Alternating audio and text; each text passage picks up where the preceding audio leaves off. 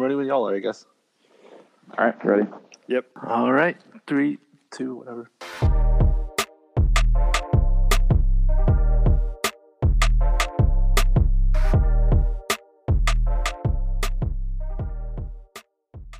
What is good, everybody? It is your boy Francis Carlotta with Connor Byrne and Grant Heckinger on episode 13. Lucky 13, or is it unlucky? Lucky? I don't remember anymore. Episode 13 of the Up and Under. How are y'all doing today, guys?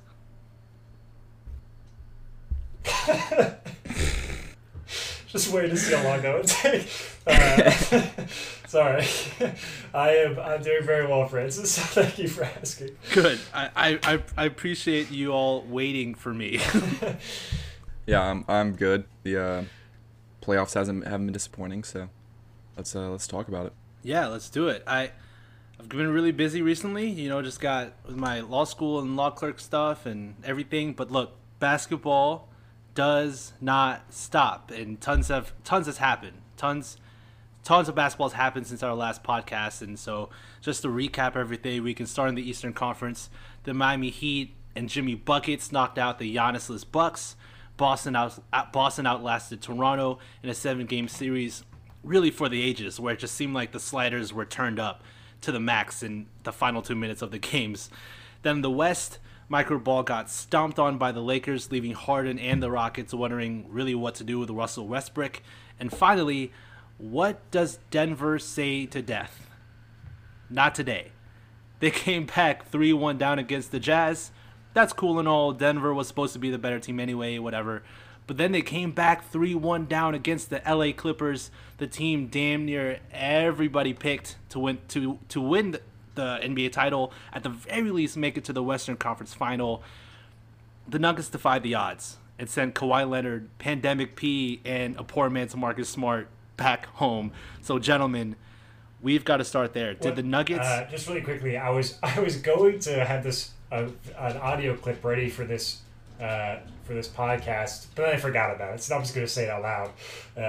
It'll make you remember when we were talking back in our very first episode of the podcast. You guys were like, oh, for sure, it's the 3 Lakers, Clippers, and Bucks. I was like, I don't know. I think there's about 10 or so teams that might make it in there.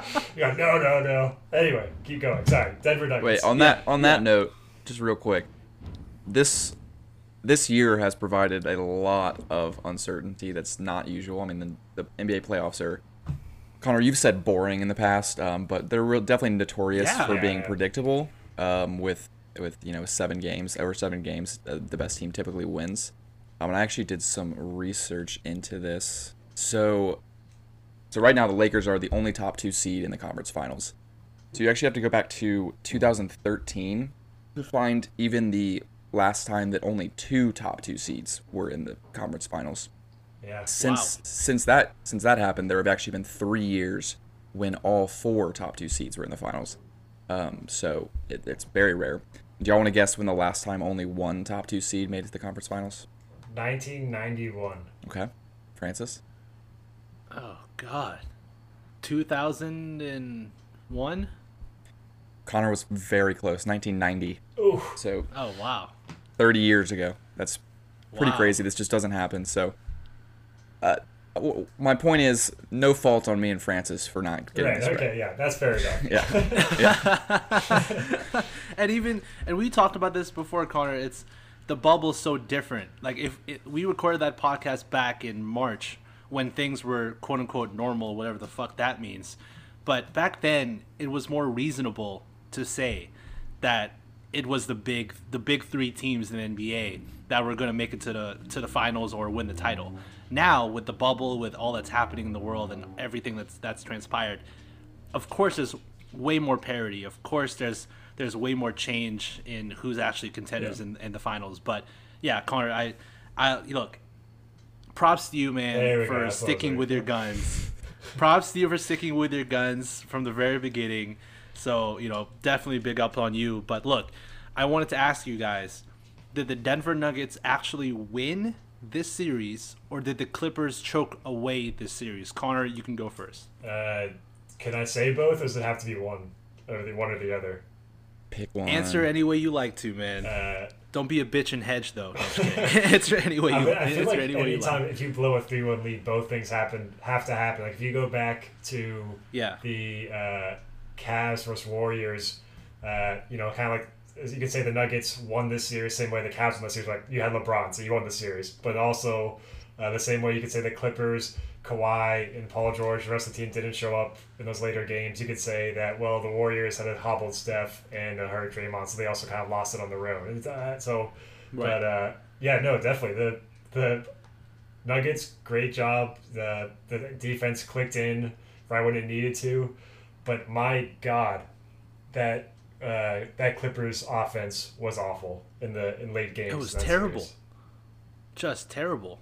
Yeah, Grant, what are your thoughts?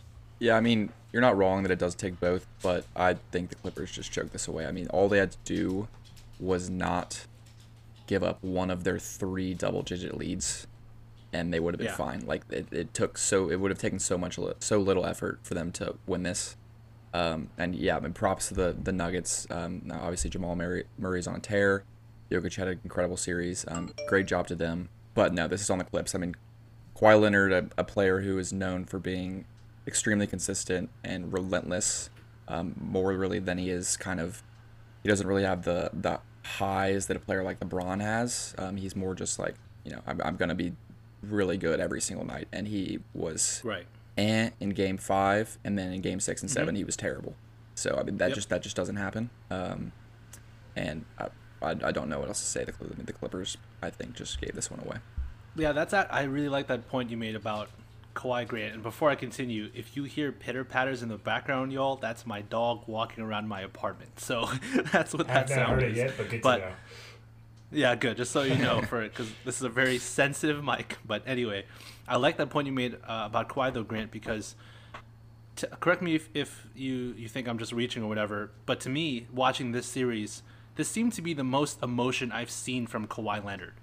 Just in general, in an overall playoff series, you could visibly see how he was actually feeling throughout especially games 5 through 7. And it was frustration. You could see the frustration in his face, in the way his teammates were playing and the mistakes they were making. You could see that the whole team's body language was just not there, and you can see, especially in Kawhi, which is so interesting because Kawhi is normally the guy who's always, I'm here to play basketball. I don't really show tons of emotion, but he showed a lot of emotion, and it was not the emotion that's positive. It was very negative stuff. I wanted to give just a little bit of stats about this. So in games 1 through 4, Paul George was plus 30. After games 5 through 7, he was minus 46. In games 5 through 7, he was minus 46. Yes. Kawhi was plus 21 after game 4. And then after the games 5 through 7, he was minus 34. Now, Montrezl Harrell is someone I wanted to talk about a little bit later. He was minus 1 in games 1 through 4. So he definitely wasn't that good even when the Clippers were winning. And we can talk about why Harrell was such a bad matchup, et cetera, et cetera. But after game 4, he was minus 36. Of course, you could do the inverse and talk about Denver's change in plus minus, but watching the games, you could also just see, as I talked about earlier, there was something wrong with the Clippers. Every time LA got that big lead, it was like Denver had the Clippers right where they wanted them. To a degree, at some point, the script had to flip, right? LA goes and gets that big lead, and Denver just doesn't have the energy, doesn't have the fight to come back all that way, and the Clippers close out the game. You would think that would happen at least once, but it never did. And look, I have to give a lot of props to the Nuggets, and I think the Clippers choked away the 3-1 lead because, like you said, Grant, all they had to do was hold on to one double-digit lead that they had over the past games, but they didn't. So I gotta lean more towards the the Clippers being the ones who choked overall in the series. Yeah, and I think it was Mark Jackson who brought up a pretty interesting point, that we don't hold Kawhi to the same standard that we hold a player like LeBron. Like if LeBron was in this same situation, we don't hold anyone to the same standard. Yeah, exactly. I mean, we don't. Yeah, exactly. But it was if LeBron was in the same situation, all the blame would be put on LeBron. Be like, why aren't you carrying your team? So I think maybe there's a little bit of excuses made for Kawhi, and he's earned some leeway for sure with his performances in the past. This is, like I said, very uncharacteristic for him. But at the same time, this has got to be on his shoulders. He's got to be, if he's going to be a top 3 player in the league, he's got to be a top 3 player in the league when it really matters. Another interesting thing with this is if you look back at last year, and I don't think he won the award because I think Budenholzer got it, but Doc Rivers, Coach of the Year type candidate with last year's Clippers team, which was full of solid role players who like knew how to play basketball, play off each other type of thing. And this year, you still have a good amount of guys who are pretty smart basketball players, good role players. Like you still have your Lou Will, you still have your Montrezl, you still got Pat Bev, but then you have a couple of star guys, and all of a sudden you don't have a very good season. And as a coach for Doc Rivers, I wonder what it's like just going from a team where probably you were doing actually a lot of coaching of, okay, we're going to run this set, you're going to curl around this screen, you're going to backdoor at this moment, that type of thing. Whereas this year, it's like you have these 2 stars that everyone's here to watch in LA, in Kawhi and Paul George, and just kind of like, give them the ball and see what happens. And if they have the ball and nothing's happening, you're just like, I guess I got to ride with them. And like, did you just feel like I have to ride with this, or like, is it on Doc to make some adjustments and find other ways to get them open or new looks than what they were doing in those games? Yeah, it's you really don't want to overcomplicate it with guys like that usually, because you just expect them to create their own stuff. But I mean, when they're shooting like that, it's what do you switch to when you've been going back to them all year? So yeah, it definitely kills your diversity of offense a little bit. It's especially tough when you're 2 guys. Not that they're bad playmakers, but they're not playmakers first. Like a LeBron team. That's a great point. Or can a team with LeBron, if LeBron isn't scoring, they can still win a game because LeBron can make plays for others the entire time. They still have a good offense. While Kawhi and Paul George aren't bad passers, it's not naturally what they're best at. So if they're not scoring, their ability to pass the ball really hurts as well, or lack of. Yeah. I haven't even brought up Paul George yet, and that's just because I love his game so much, and he's maybe the smoothest player in the entire league. Yeah, he's so smooth. He's just incredible to watch. But yeah, I mean, this wasn't where this was really unexpected for Kawhi. Sadly, this wasn't that unexpected for Paul George to put up these type of performances.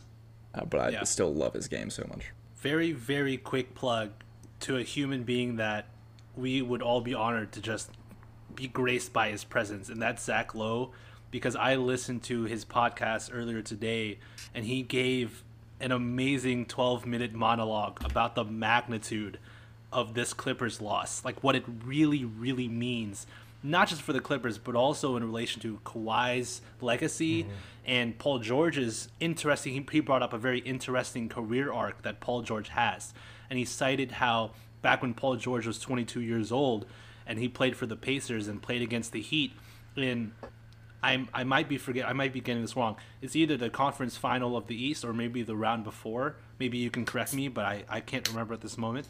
But Paul George was the guy. Like he was clutch as hell. He had every big shot. Yeah, I think it was a conference final. Like he was clutch as hell. He was the guy. And Zach Lowe even mentioned a moment where LeBron and PG like low-fived each other in the heat of the game, because even LeBron, his greatness, could see that what Paul George was doing at 22 was like, holy fuck, who is this kid? Yeah. This is crazy. They're playing so well. So he went from being the dude who had the clutch gene to, after a run of frankly disappointing playoff appearances, even related to his later days in Indiana and when he went to Oklahoma City and up to now. It's really interesting to see how his whole reputation has flipped from the beginning of his career up until now. And then with Kawhi, like you said, Grant, we kind of got to give him a pass because of his past. This is not Kawhi Leonard. If you gave me next season and to bet on Kawhi being this version of himself or being genuinely Kawhi Leonard, I'd bet on him being Kawhi 10 times out of 10 and probably twice on Sunday, because it's Kawhi Leonard. But my issue with Kawhi this series was not really how he performed in the overall 7 games. My issue with him was really Game 7, because he was switched on Jokic so many times, and for some reason he never attacked. He never took Jokic to the rim, and that really bothered me. He he'd give the ball up, or he'd settle for a jump shot. And like, look, I love Nikola Jokic. All three of us love Nikola Jokic, but he's not the quote unquote switchable big that you say, all right, you put you on an island, you can switch out in the sky, and you're fine. That's not who Jokic is. But Kawhi made Jokic look like that. And that really bothered me, because if Kawhi is supposed to be the guy, and like last episode we just had Danny Galvin on, and he was talking about Kawhi being one of the best players in the world. If he is supposed to be that guy, you have to look at Jokic and say, all right, you're a great player and all, but I'm Kawhi, and I'm taking you to the rack, and I'm going to make you defend me at the rim, because really nobody else in the world can do that when I attack the hole. But he didn't, and I was so disappointed in Kawhi in that regard. And like you said, Grant, I don't even want to talk about PG, but yeah, sorry, go ahead. No, I just, the great points for this. One of the things I was going to add with that, especially with Kawhi, is because I had the same thing. There's a couple of times where he even threw a pump fake, and he had Jokic like kind of jump into Kawhi, instead of Kawhi just going for the going with it and letting the free throws happen. He passed it out. But the thing was, like, Jokic has 4 fouls in the second half of Game 7. Get him out of there. Yes. Attack him. Get this guy out of the game. It's your only chance to win is if he's not in. Hot take. Kawhi had money on the Nuggets. That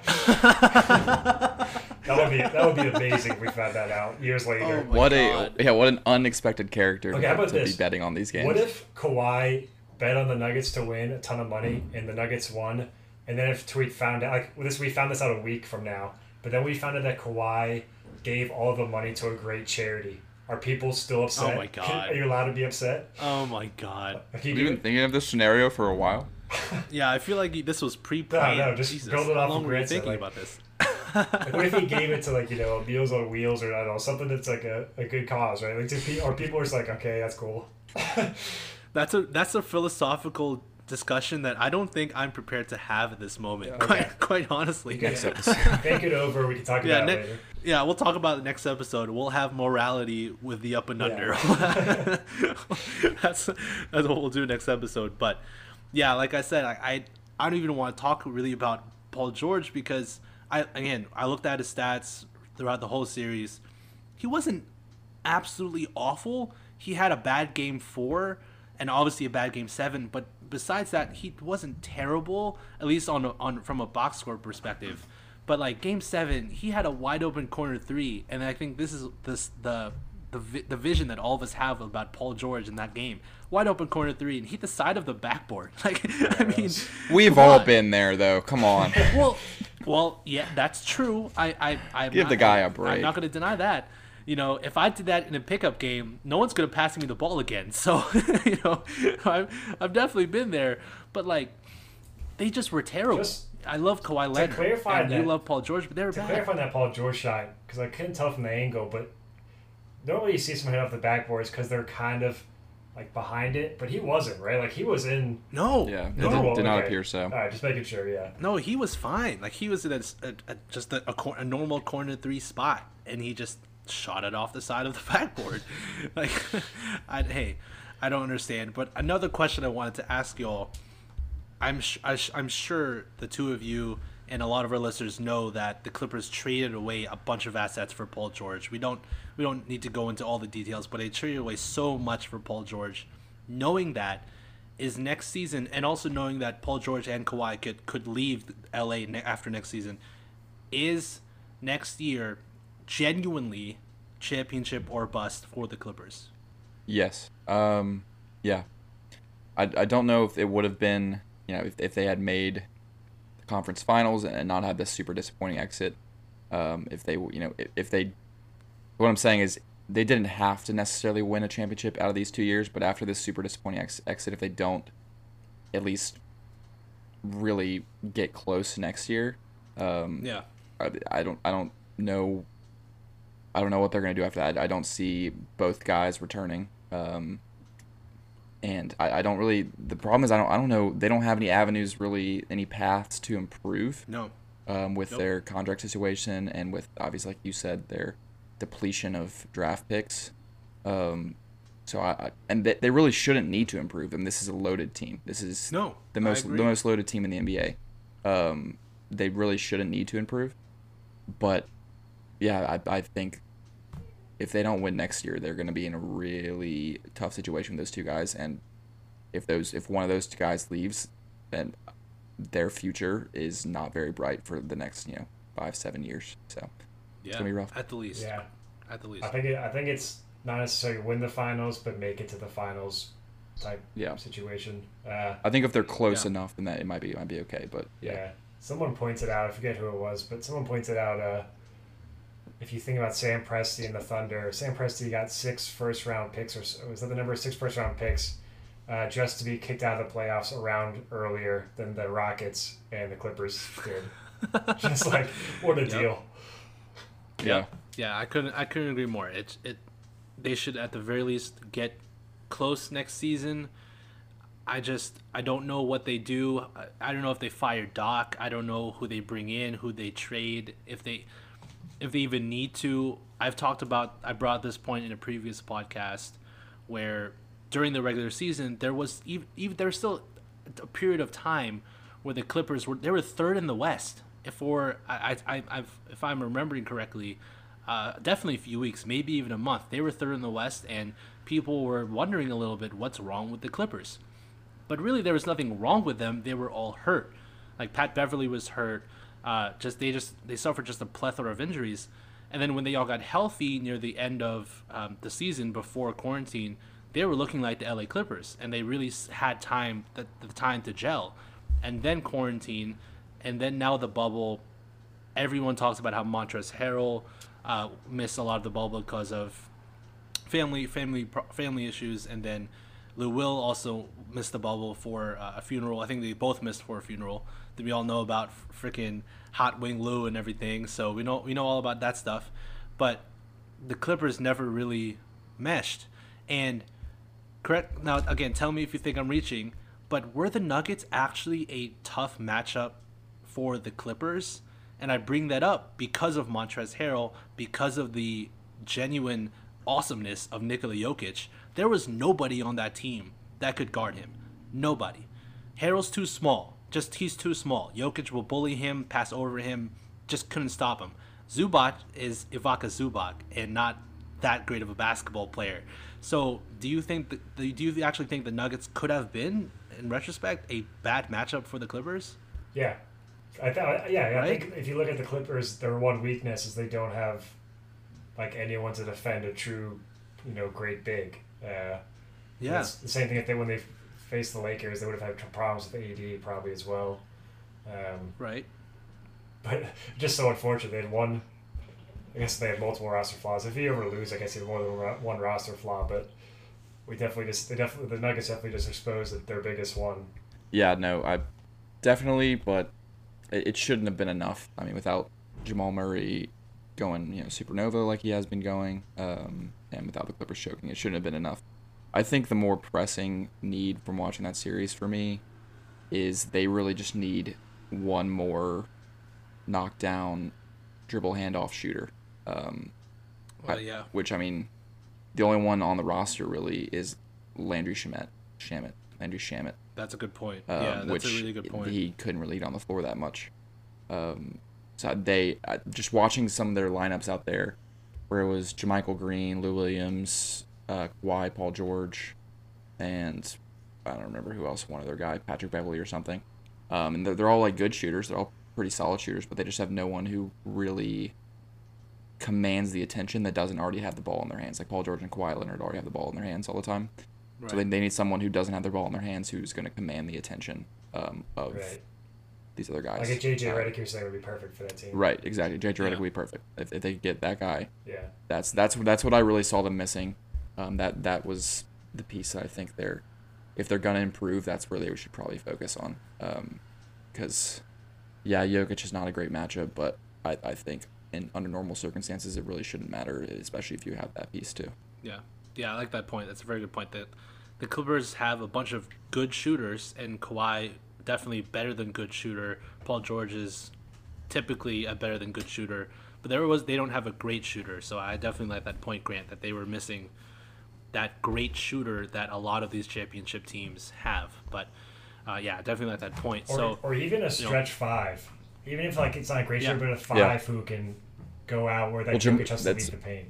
type thing. That's where JaMychal Green. That's where they had to use JaMychal Green. And JaMychal Green's solid, but when you're playing JaMychal Green against Nikola Jokic, then you're kind of at a weak point of weakness there. So yeah.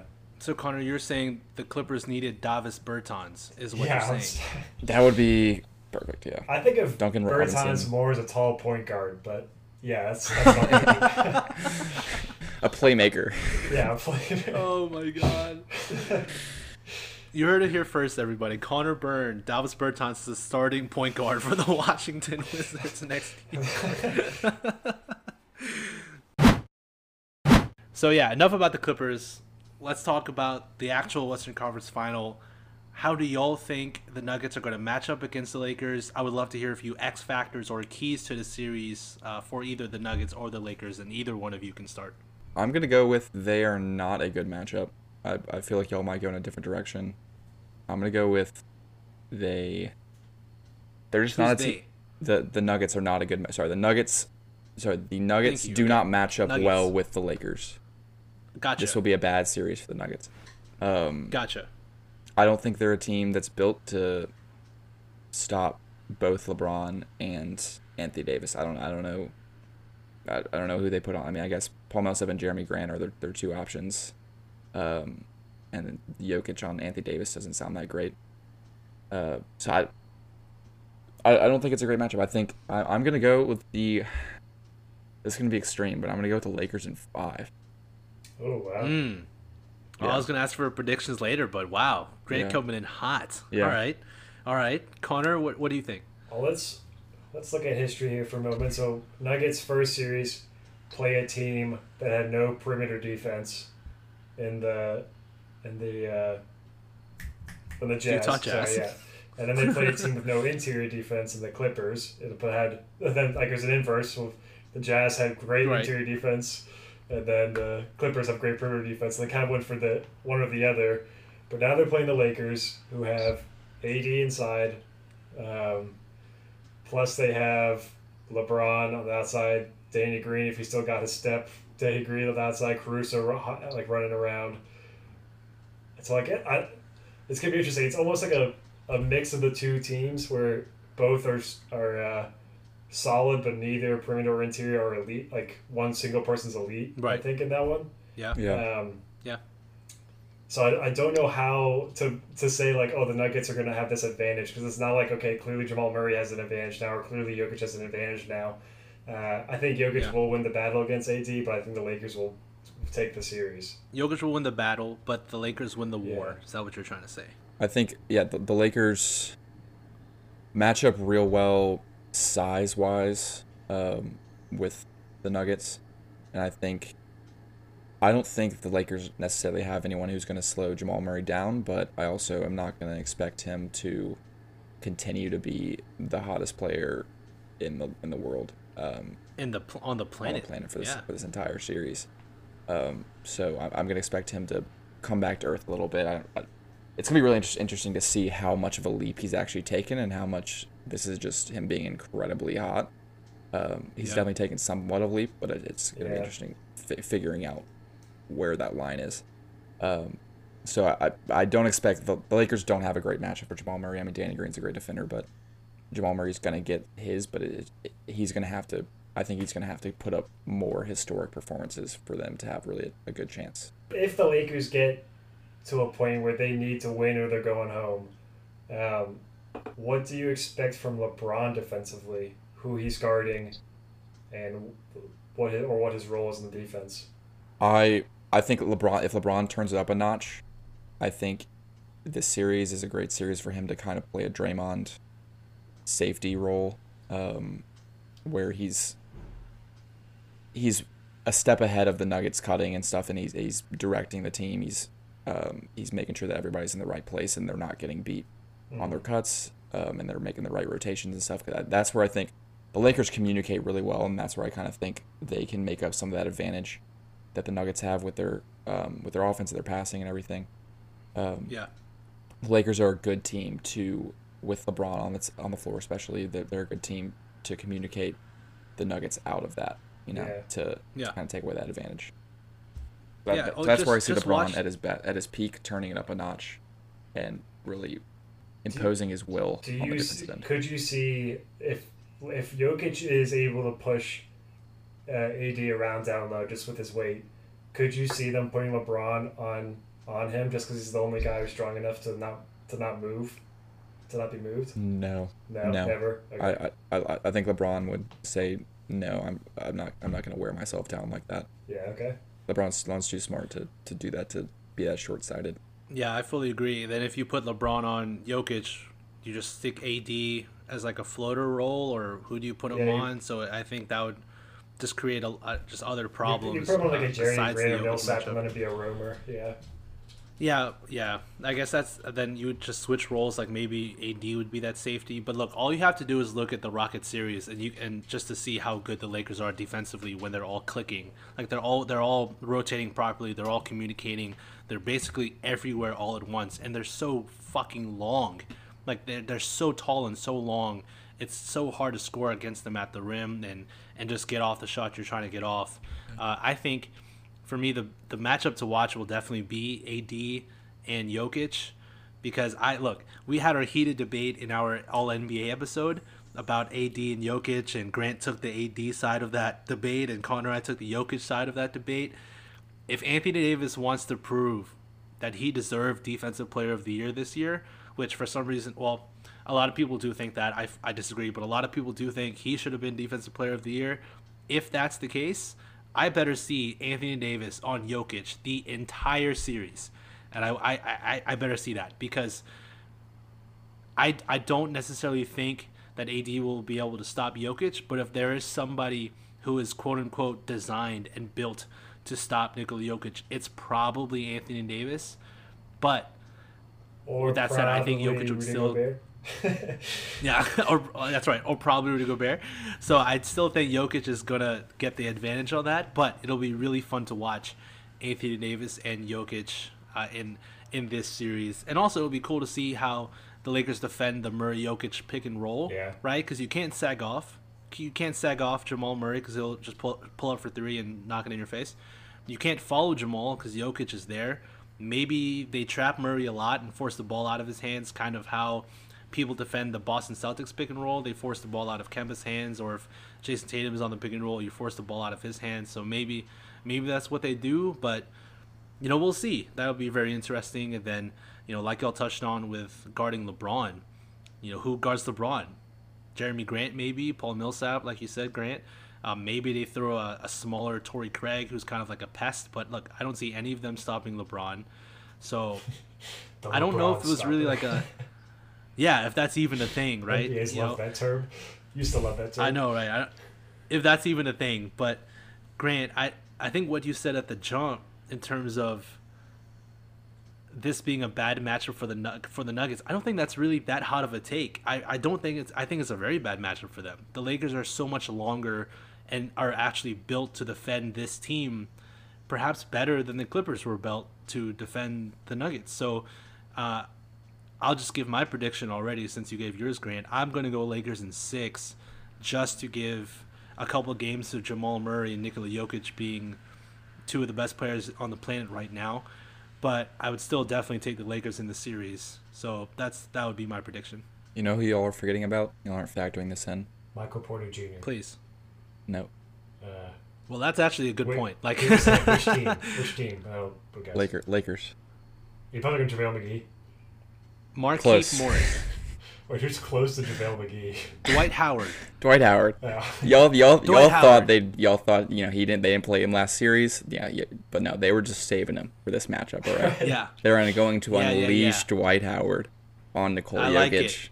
He's gonna be prime. I love it. He's gonna be 2012 Orlando prime. How many minutes is I he love that. a game? How many minutes is he getting a game of the series? Probably like 25. 2. 25 and 2. Those are two very different answers. You two. Those are very different. I was being serious too. I think he'll get like 25. legitimate How many minutes. did he play last series? I probably played Like 5 total none. So last series. I don't think he played I guess any, you don't but- use him because it's the Rockets and they do small ball, but I don't see 25 a game. I think I'll meet in the middle of you guys and go 15. Okay, 15. 15 is probably way more accurate than 25.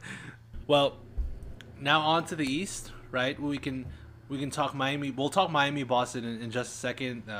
Game 2 just finished as we're recording this podcast, but I do want to backtrack just a little bit to the Bucks and Giannis, because Giannis and the Bucks are out. The best team in the regular season is not in the playoffs anymore after round 2, and I want to ask y'all, if you're Giannis Antetokounmpo, do you stay in Milwaukee, stay one more year, then go be a free agent and try and test the market, or do you demand a trade, or how do you kind of play the current cards you're now dealt? And the cards you're dealt are Eric Bledsoe missing every open shot that he has. So that's basically the card that you're dealt. So how do you play that? If you're honest, what do you do? I'd stay. Stay. Yeah, I stay. They've already come out saying, and I also don't know what this even means, but the Bucks have said, like, we're willing to go spend money for you, like, to find other players. Go into the luxury tax, yeah. Don't actually know what that entails for them. Like, who could that? Do you guys even know who that might even be? Who that refers to? I haven't checked. Maybe like Malcolm Frankly, Brogdon. no idea. I don't know. But... yeah, but you just had him. Yeah. So. No, but I'd stay. I think you did have a bad playoff series in a row, but you were still so good in the regular season. And the Heat were a tough matchup for you, and you'll play the Heat again. But I don't know. I just don't think that was sustainable. I thought the Bucks, if Giannis didn't get hurt in one of the earlier games, I think they would have done fine in that series still. And then they would have beat whoever won the Raptors-Celtics. Yeah. Grant, what do you think? Who was it that Richard Jefferson who tweeted that Giannis is not Jordan, he's Pippen. Oh my God! I did not think that was that as hot of a take as it might seem. Really? But then Max Kellerman made a good point, followed up with that. He said he's not Pippen looking for his Jordan, he's Shaq looking for his Kobe. That might be a little more apt comparison. So like the point being, he's not the, complete legend all-time player who can carry a team on his own. I mean, LeBron at 25 was carrying Mo Williams and Zydrunas Ilgauskas to the finals. He was carrying us to the NBA finals. So like Giannis is not that. Let's just put that out there. Giannis is not 25-year-old LeBron. As good as he is, he's not 25-year-old LeBron. So he's not that player. He's still an all-time great player, probably. He's on that path at least. But needs another really, really good, maybe not top 15 type player, but like another true superstar to really reach his potential. So I thought that was a good point. Yeah. I don't remember what the original question was. Should Giannis stay or should he leave? Right. I think this doesn't really answer the question, but Giannis, if any star in the league, Giannis is probably the most likely to stay in this situation. I think any other star would probably leave after these past 2 playoffs. That's a good point, yeah. But if I were him, Miami would be looking pretty damn good. Pull a LeBron. I'm taking my talents from the cold Milwaukee Bucks to the South Beach. Yeah. I would want to stay in the Eastern Conference. I would pull another LeBron, stay in the Eastern Conference. But yeah, Miami would be looking pretty good. I mean, you're getting top flight organizational structure there and culture, and they've already got a really good foundation. So yeah, I would be looking at that. And plus, you don't have to play against Bam anymore. That'd be great. What if the Bucks made a offseason trade for Chris Paul? How would you feel then? Yeah, I've seen that. Ooh. This is a guy you know. I don't know. I don't know. I would love it.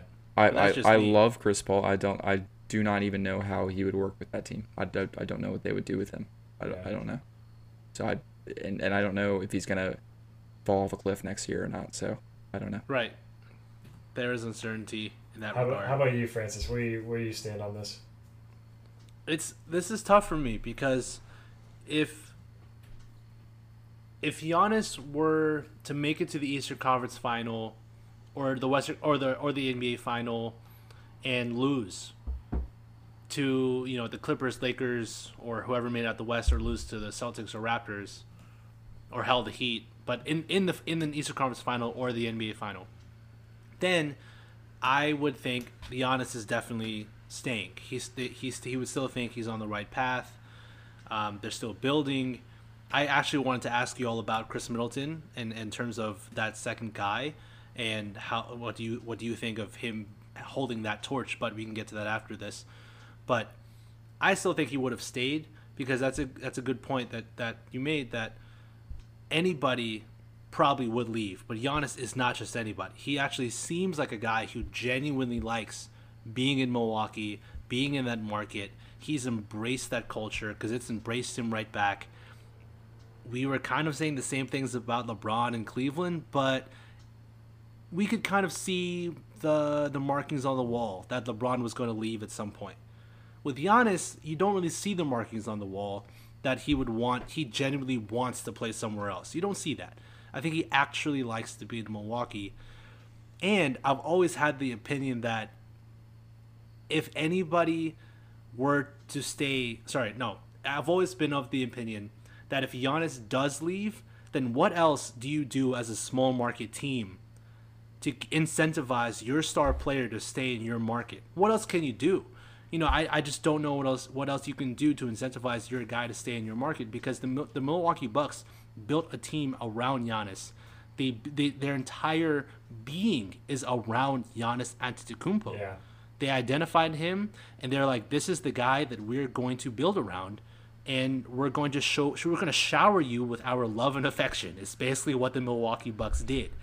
And if that doesn't work, what kind of message does that send to, for example, the Grizzlies, who have a potentially transcendent talent in John Morant? What kind of message does that send to a smaller market team who gets that guy at a very young age and wants to keep them there for a very long time? It sends a terrible message. That's the message it sends. It's a horrible message, because in the back of your mind, you're always going to be wondering, what else can I do? What else can I do? When the Bucks did literally all they can do. So I pray that he stays. I hope he stays. And I don't think he goes, but if anything over the past few seasons has taught me in the NBA, it definitely wouldn't surprise me if he left, because you should not be surprised about the NBA anymore, because this is the NBA. Things happen all the time that you're never going to expect. So if he actually left, cool. Good for Giannis. He wants a better opportunity. He wants to be on a better team. But God, I hope he stays, because as a Grizzlies fan, man, that would be so devastating to small markets if he actually did leave. It really begs the question, what do the Grizzlies do when Kyle Anderson is up for the Supermax extension? That's right. It really does. I thought you were about because Kyle. I thought you were about to say it really begs the question: should we even have small market teams? Should we have the Supermax? Is an actual question. But I'm actually, I don't want to get too off topic here and lead us down another path. But I'm actually even more interested in what the Rockets do this offseason with Mike D'Antoni gone. Are they going to promote someone internally and just stick with their guns, or are they going to change? I mean, they're so entrenched in this system. I don't even know. I would be so interested to see how their players adapt, how PJ Tucker and Daniel House and James Harden adapt to just a more normal system, at least if they're not going to stick with this. You didn't mention Russell. You didn't mention Russell. Say I didn't hear either one of what either one of you all said. Watch them end up hiring the older, who's now retired, but the Grinnell basketball coach. The Grinnell basketball coach. Yeah, the only threes, and if you don't shoot within 8 seconds, just give the ball away. Give George the job. Yeah. George knows how to run it. Let's get Mike to George. Let's get your boy. Let's get your guy. But no, that's a very good point, Grant, and that's definitely something we will discuss at a future time, because it's going to be a good conversation to have. But I do want to ask y'all, Grant, that your point about the second guy that Giannis has been looking for. I've heard over the past few weeks so much hate on Chris Middleton. I don't think I've heard any hate on Chris Middleton, to be honest. Well, on Twitter. Grant or Connor. I'm not on Twitter either, so neither of us have. Good. I'm glad y'all have it, because I hate the fact that I have, and I want to ask y'all: can he be that guy? Is he that guy to be the second player to Giannis, or is he not enough? You know, we both love Chris Middleton. Yes, so maybe I'm kind of preaching to the choir here, but and I honestly, I honestly think he's a really good fit next to Giannis as both a spot up shooter and a guy who can actually be an ISO guy that Giannis can't really be. And he's not the best ISO guy in the league, but he's pretty good. He's a very good mid range shooter. He's big, he's long, he can get a shot over anyone really. So he's pretty good in that role. Maybe he's more cut out to be a third option, but I kind of think his game is pretty suited to be that second option and that secondary playmaker. I think it really more has to do with this is not a very deep team. Eric Bledsoe doesn't really show up in the playoffs. Brook Lopez is, he is what he is, but he's limited in respects. And it, like I said, it's just not a very deep team. So I think it has more to do with the players behind both of them than it does to do with Chris Middleton. And building on what you just touched on, it seems almost like the way you build around Giannis is the same way you build around LeBron or the way you build around Dwight Howard. We're like, here's this guy who's going to command all this attention. Now give us 4 people to space it out and give the ball, to kick the ball out to when everyone collapses on the person, on Giannis or and whatnot. And 2 lead guards that get a ton of minutes for the Bucks are Bledsoe and DiVincenzo. And I didn't realize how bad of a shooter DiVincenzo's been in his NBA career, but so far in 2 seasons... What, because he's white? He's 31.8%. Yeah. Him and Pat Connaughton somehow are both not very good shooters and still, pretty solid rotation players in the NBA, which is very strange. And yeah, people have been high on DiVincenzo too recently. Yeah. He's a good defender, but how many good... You don't need that many great perimeter defenders when you already have Giannis and Brook Lopez down low. Get this guy some shooters to pass it out to. Yeah. And that's but correct me if I'm wrong, isn't that what the Bucks were trying to do? They're trying to surround Giannis with a shooter, so maybe they just got to find better ones. Buy fully into it. Just sign JJ Redick, try and trade for Duncan Robinson, just really go all in for trying to get only shooters around Giannis. Who knows what Giannis does? There were reports that he met with the front office and that they went well, whatever the hell that means. But I really hope he stays. I really, really do. And if he goes, good for him. All right, so let's move on. Let's talk about the other conference finals over in the East. The boring conference. Bam's not boring at all. No, Actually, Bam this is a not really good series. at all boring. If anything, this might be the better series. Yeah, it definitely is. Yeah, let's talk about some of the X factors and what y'all see and predict of this series. What do y'all think? So just so a few listeners know, we're going into this. We're recording this episode after Game 2, so everyone here knows that the Heat are up 2-0. X factors. Gotta give Marcus Smart the ball more. The guy makes plays. I mean, I just can't stress it enough. No, I don't know. I don't know what the X factors are. Both of these teams are just teams that are built by committee and are really well put together. Yeah, where you think exactly. Okay, we have this matchup on this game because this team has a bad defender in this position, so you go, this is your game today, that type of thing. And but both teams are kind of built in a way that they're ready to stop that on both sides. And it's I still have no idea what to say for X factor. I guess coaching. No, I think that's I will actually that's actually not a bad point because I watched a really good video about how the Celtics Raptors might have been one of the best chess battles in the history of basketball between Nick Nurse and Brad Stevens because the different types of looks that they threw at each other and how they both had to adapt to it and how they did, and it just honestly came down to who hit the shot, who didn't. That's what it came down to. It was such a good series, and I can actually see that same thing happening again. It's actually interesting to think, as you mentioned, Grant, the Eastern Conference being the quote-unquote more boring conference, but there are some really fascinating coaching matchups in the Eastern Conference because you had Nick Nurse, Brad Stevens, and then you have Spoelstra, Budenholzer in the Heat Bucks series, and you have Spoelstra, Stevens, and I'm a huge Eric Spoelstra guy. Mostly it's because he's Filipino, but he's also an amazing coach. Is that what he is? He's Filipino? Doesn't get... Oh, wow. He is Filipino, what he is? My God, That's I'm just wondering why he was so tan. I was like, does he just look that way? Like, I don't know. Yeah, he is a definitely Filipino, and he's honestly, I think, an underrated coach. I don't think enough people talk about how great of a coach he is. He's so good. So it'll be another really good matchup between Stevens and Spoelstra, and in terms of their coaching.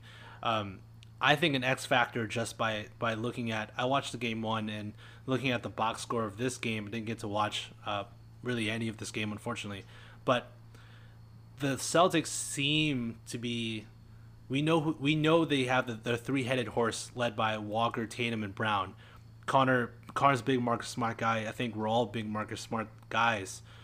You can rely on him to provide some offensive punch and just be that nuisance and pest defensively, and be the guy who's going to give you 110%. Okay, can we call him him more credit than calling him a nuisance since he's a first-team defender? Okay, how about defensive terror? How about that? There you go. Thank you, Connor. Yeah, the defensive terror he is. But other than those four guys, you have Daniel Tice, Brad Wanamaker, Enes Kanter, who is a decent offensive player but still limited. Then Grant Williams, and he went to Tennessee, so he's not good at all. Like, what do you do? Like, we know who the Celtics are. We know their big three. Marcus Smart kind of makes up a big four. And also, where is Gordon Hayward? Just haven't seen reports about it. He's still hurt, I think. He's hurt, I thought he was back. They thought he was going to come back this game, but they moved him back, so probably next game. Next game? Okay. Gotcha. Yeah. Because there were people who were concerned about the Celtics losing Gordon Hayward's scoring. And I think if there's a series where it's really going to show that lack of scoring and depth, because after those guys I mentioned, you don't have scoring at all, period. So that X factor, hell, it could be Gordon Hayward. The guy, when he comes back healthy, he could be that guy to provide another scoring punch when the Celtics put up a lineup that has basically no scores at all. So maybe that's the guy, and it's hard to really determine an X factor, as y'all mentioned, but I think the Celtics need desperately more overall scoring top to bottom, because Tatum, Brown, Walker can't just do it themselves. They can't. Yeah, I very much agree with what you said, Connor, that both these teams are built by committee, and you can't really just shut down one thing. They don't just rely on their offense or the defense coming from one place. They're very varied in what they do, diversified. So I think the series is just such a great matchup. It's really even. I think it's going to be a super close series. If it's not Game 7, I'd be shocked.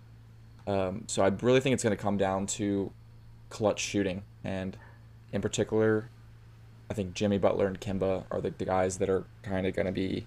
If those guys are hitting shots for their teams in the clutch, then their teams are going to win games. Jimmy Butler, is a guy who typically is a pretty, an average shooter, but this year has been horrible both as far as percentage and volume. He's not been taking many threes at all. He had a big corner three in Game 1. That was really important. He's a guy that they really need to be taking those shots for them, and making them for them to have a chance. Kemba is one of my favorite things to watch, and I think Zach Lowe mentioned this in one of his 10 things a while back. Oh yeah. Is guards thinking that they have a mismatch on Bam, and Bam just shutting them down, being like, no, what are you talking? Oh yeah. What are you talking about?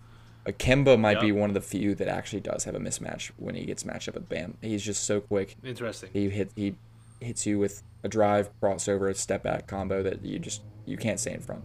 Well, Bam's not that tall, right? He is a wing's height, isn't he? He's 6'8", 6'9", yeah. So he's not that tall, but yeah. But I mean, he defends guards better than even a lot of wings too. Yeah. Okay. Yeah. Yep. But on the other ends, I think an X factor kind of are the Heat going to be able to take advantage of Kemba? the Celtics do a really good job of scrambling back and getting Kemba out of bad mismatches. The Heat also don't have a lot of players who can really just bully Kemba that well, like that are that skilled. Like Jimmy Butler is really the only one that can. Bam, obviously, if they end up with that matchup, but that's not going to happen a lot. Then It's like Jay Crowder and Duncan Robinson aren't going to take advantage of that mismatch that much. So it's really are they going to be able to pound him with Jimmy Butler when they get that matchup? I think that's pretty important. They got to take advantage of that. So those are like smaller X factors, but yeah, like Connor said, it's hard to peg one down when you're so balanced on both sides of the ball like these teams are. Just building off what you guys have just talked about, something that's popped in my mind is, I guess maybe you can count as an X factor, but like Jimmy Butler, like you said, clutch points, can finish games. One of the knocks that people give the Rockets is, okay, yes, a three-pointer is efficient in the long run, but let's say this is crunch time. It doesn't matter if you shoot 100 of these. At the end of the day, that's efficient. It's like we need points right now, and we're not looking at like, if we did this 100 times, how many points do you have in the game? We're looking at like, what's the highest percent you can get us a point at this moment, and Jimmy Butler is someone that is like has proven that, like, okay, he can get you a high percentage look by just barreling through someone's chest or something, going to the basket.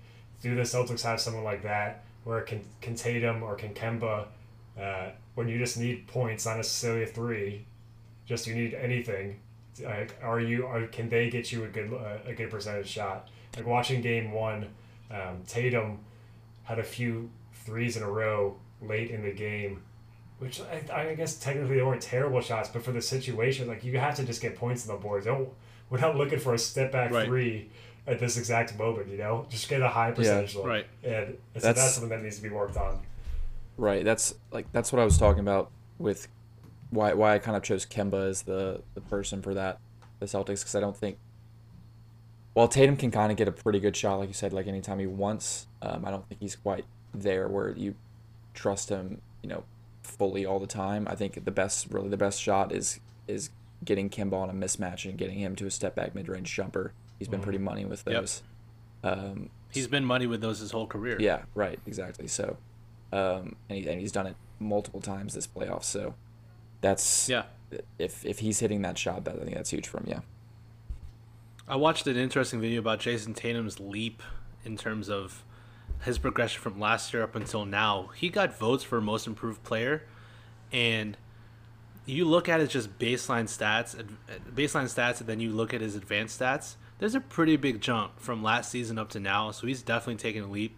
And the video that I watched, it definitely cited his shot selection as a big reason why that he has taken that leap. But as you mentioned, Connor, as of recent, I have been questioning his Jason Tatum shot selection, and when push comes to shove in these moments, I would still be trusting Kemba Walker more than Tatum, or definitely Jaylen Brown, to be the guy to hit the shots that you need in those clutch moments. But no, I definitely like the points that both of you make.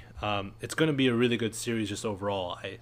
It's interesting because the Heat are up 2-0, so the Celtics, will they get into a 3-1 situation? Will they climb back and tie the series up 2-2? That'll be very interesting.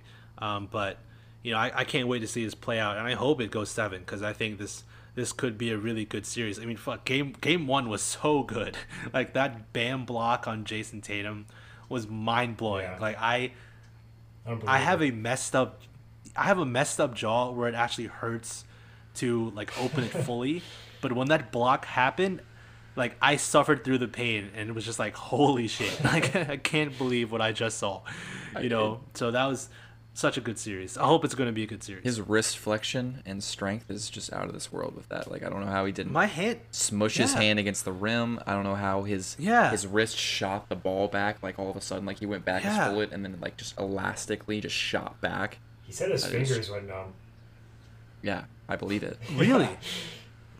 I can definitely see that. I'm watching that live. You can kind of, you knew Jason Tatum had one thing on his mind when he like blew past and was going to the rim. He was ready to just dunk on somebody, and then you saw Bam rise, and in the back of your head is like, I think Bam's gonna block this, and then he did, and it was just like, that was amazing. Like that is basketball. That's NBA playoffs at its absolute finest. And speaking of the playoffs, I think this is a good time to do our predictions for the rest of it. Grant and I have talked about the Lakers and our predictions for the West, but Connor, we'd love to hear your prediction and just overall, who do you think's going to win it all? So what do you think, guys? So I'll do my West prediction now. I will say my heart. Actually, I don't even know. I kind of want I want to see LeBron in the finals. So I'm going. I'm going Lakers in 6. I think because I agree with you. Okay. I think Jokic and Murray could have 2 games where they go berserk, but otherwise the Lakers handle this one in relative, not complete ease, but I think they feel pretty comfortable with the series. And then now we're going to the East, and I will go with. Screw it, I'm going Celtics in 7. Ooh. Yeah. Hey, the Raptors showed, if you just stay competitive, all you need is one thing to go your way, and all of a sudden it's a series again. So. I like it. Yeah, I already picked the West, Lakers in 4. Lakers in 5. Excuse me. I want to use my time. No, come on, be ballsy and say Lakers in 4. Come on. No. I was close to going Lakers in 6, but I think there will be 2 blowout Lakers games, and then the other 3 games will be close, but the Lakers win 2 out of those 3. But I want to use my time to mention this real quick. The NBA, I'm pretty sure it's the NBA Instagram account, posted the best dunks so far of the playoffs, or I guess it was the best dunks of the conference semifinals, and there were 8, maybe 9 of them, and LeBron was 4 of those dunks out of those 8 or 9 best dunks Wow. of the semifinals. LeBron had 4 of those dunks. So at age 35, that's just pretty crazy. Just a really quick, if we had a little more time, I wanted to talk to you about how just amazing LeBron's been, because we had last episode just talking about, or last one or the one before, I can't remember right now, but we talked about LeBron possibly being washed. Yeah. And he has just shut all of that talk down. Yeah. Just shut it down. And it's great to see. But yeah, sorry, go ahead, Grant. Yeah, and then in the East, I'm going to agree with Connor. Go Celtics in 7. That's what I'm thinking. Wow. Yeah. Wow. Hate to see Jeez. it, but Francis, go Heat in 4. I was gonna say this earlier. I can actually see a scenario where it is Heat in 4, but all 4 games are super tight. Like, I can see that happening. So I'm not gonna go Heat in 4. I'm not gonna do it, but I'll go Heat in 6. And man, but they're good. Heat in 6, but they're all gonna be tight. There's not gonna be a blowout in any of these games. I will happily eat my shit and admit that I was totally wrong about the Miami Heat from the very beginning. I didn't think they had a high enough ceiling to really contend. I thought they'd struggle. Frankly, at the beginning of the year, I thought they'd struggle to make the playoffs. Boy, was I wrong. Like, I was just unbelievably wrong. And I'm going to go Heat in 6, but all really, really tight games. So that's my pick there. I think the Celtics have potential at their peak to blow up the Heat in a game. I don't think the Heat have potential in a single game to blow up the Celtics, even though the Heat are more likely to win at this point. I think the Celtics have looked like the better team for like really big chunks of these 2 games. They both come down to the wire, and the Celtics had a big lead today that they gave up. They did. So they've just been really close, and the Heat are up 2-0, but I think the Celtics maybe overall have looked a little better than the Heat.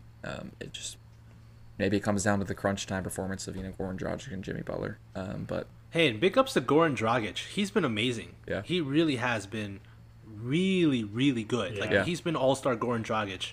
So big props to him. All right, guys. Just one last thing on the Celtics. If Hayward does come back, that puts a ton of pressure on the Heat, where someone of Jaylen Brown, Tatum, and Hayward can do bully ball against Tyler Hero or someone on the court. Right. Do you think Hayward helps them? Do you think he's not going to come back and kind of mess up their rhythm that they're in? I don't and think so. like take a couple games to get back into his rhythm. And because I think worst case scenario, you use him as a spot up shooter, and he's a 38% shooter from three. That's worst case scenario. Yeah. I think. So. And not even just that. He's going to be with the bench, and he's going to be on that unit that really needs that scoring punch. So I think he would. That's true. And he would be going against likely Miami's bench as well. So that's a good point. It might take a game for him to find that groove or a game or two, but honestly, I frankly forgot about Gordon Hayward in terms of him coming back. So I'll go Heat in 7. How about that? I'll still pick the Heat, but I'll go Heat in 7. All right, 7 games. That's fun at least. So if I have the Heat in the finals, we all have the Lakers. I'm just gonna say I'm going to pick the Lakers. No matter what happens. Yeah, I'm going Lakers 2. Yeah, same. Grant? Man, this couldn't have worked out better for the Lakers, the matchups they have. This couldn't have worked out better. Yeah. LeBron and his legacy, what a blessing this playoff has turned into for him. Yeah. Wow. Hey, and it would also be great TV either way because you get to see LeBron going against his former team and the Heat, and we all know his history with Pat Riley. And then, and if that doesn't happen, then it's Lakers Celtics, and that sells itself. Yeah. So that would be so much fun. Either way, think about how upset the NBA NBA will be if it turns into Heat Nuggets. They will be furious. Oh my God, they would be livid. Oh, there's a part of me that hopes that happens now, just to see a pissed off NBA or pissed off fan. That would be really funny. But yeah, so those are our predictions for the playoffs. I don't know how y'all want to do bets. Do you want to make? We can still bet on games, obviously, but there's only. We can just do. I have the list of the next 5 games coming up. So. Okay. Sounds good. Game 1, Nuggets Lakers. I'll go Lakers. Yeah, Lakers. I have to statistically. The Lakers are 0-2 in game 1s in this NBA playoffs. So and the are you betting on riding LeBron to lose another game 1? Oh man. Do it for the change. All right, no, I'm do not. Do it for the change of pace. Oh man. Don't succumb to peer pressure. You know what? No. I am going to do it for the change of pace and the fact that it's more fun to drink before this podcast. So I'm gonna go Nuggets. All right. Next one is Game 3, Celtics Heat. Celtics. Yeah. If it's gonna go 7, I have to go Celtics. All right. Nuggets Lakers Game 2. Lakers. I'll go Nuggets on this one. Okay, I'll go Lakers. Game 4, Celtics Heat. I'll go Celtics. Yeah, Celtics again. I have to go Celtics if it's going to go 7. Actually, you know what? No, I'm going to go Heat and then see the Celtics try and pull win those games in a row and go to 7 and the Heat wins game 7. So I'll go Heat. And then last one, Game 3, Lakers Nuggets. I'll go back to the Lakers now. I'll go Nuggets this one. I'll go Lakers as well. All right, well, cool. That's our 5. Awesome. Yeah, I think. Look, it's gonna be fun. If it's fun to have basketball this late in the year, it's definitely a change of pace, but it's fun. It's been an awesome playoff ride. I mean, all the games have been amazing. All the series have been just really, really great series, and I can't wait to see who's going to be crowned champion. We'll definitely have a podcast before the NBA Finals where we break everything down. But Connor, Grant, I think that was an awesome episode, and we touched on a lot of different things, and I really enjoyed doing this with you all. And to all the listeners, thank you for listening, and I think that's really it. We'll see you on episode 14 of the Up and Under. But until then, this has been Francis Carlotta, Connor Byrne, and Grant Heckinger. Peace.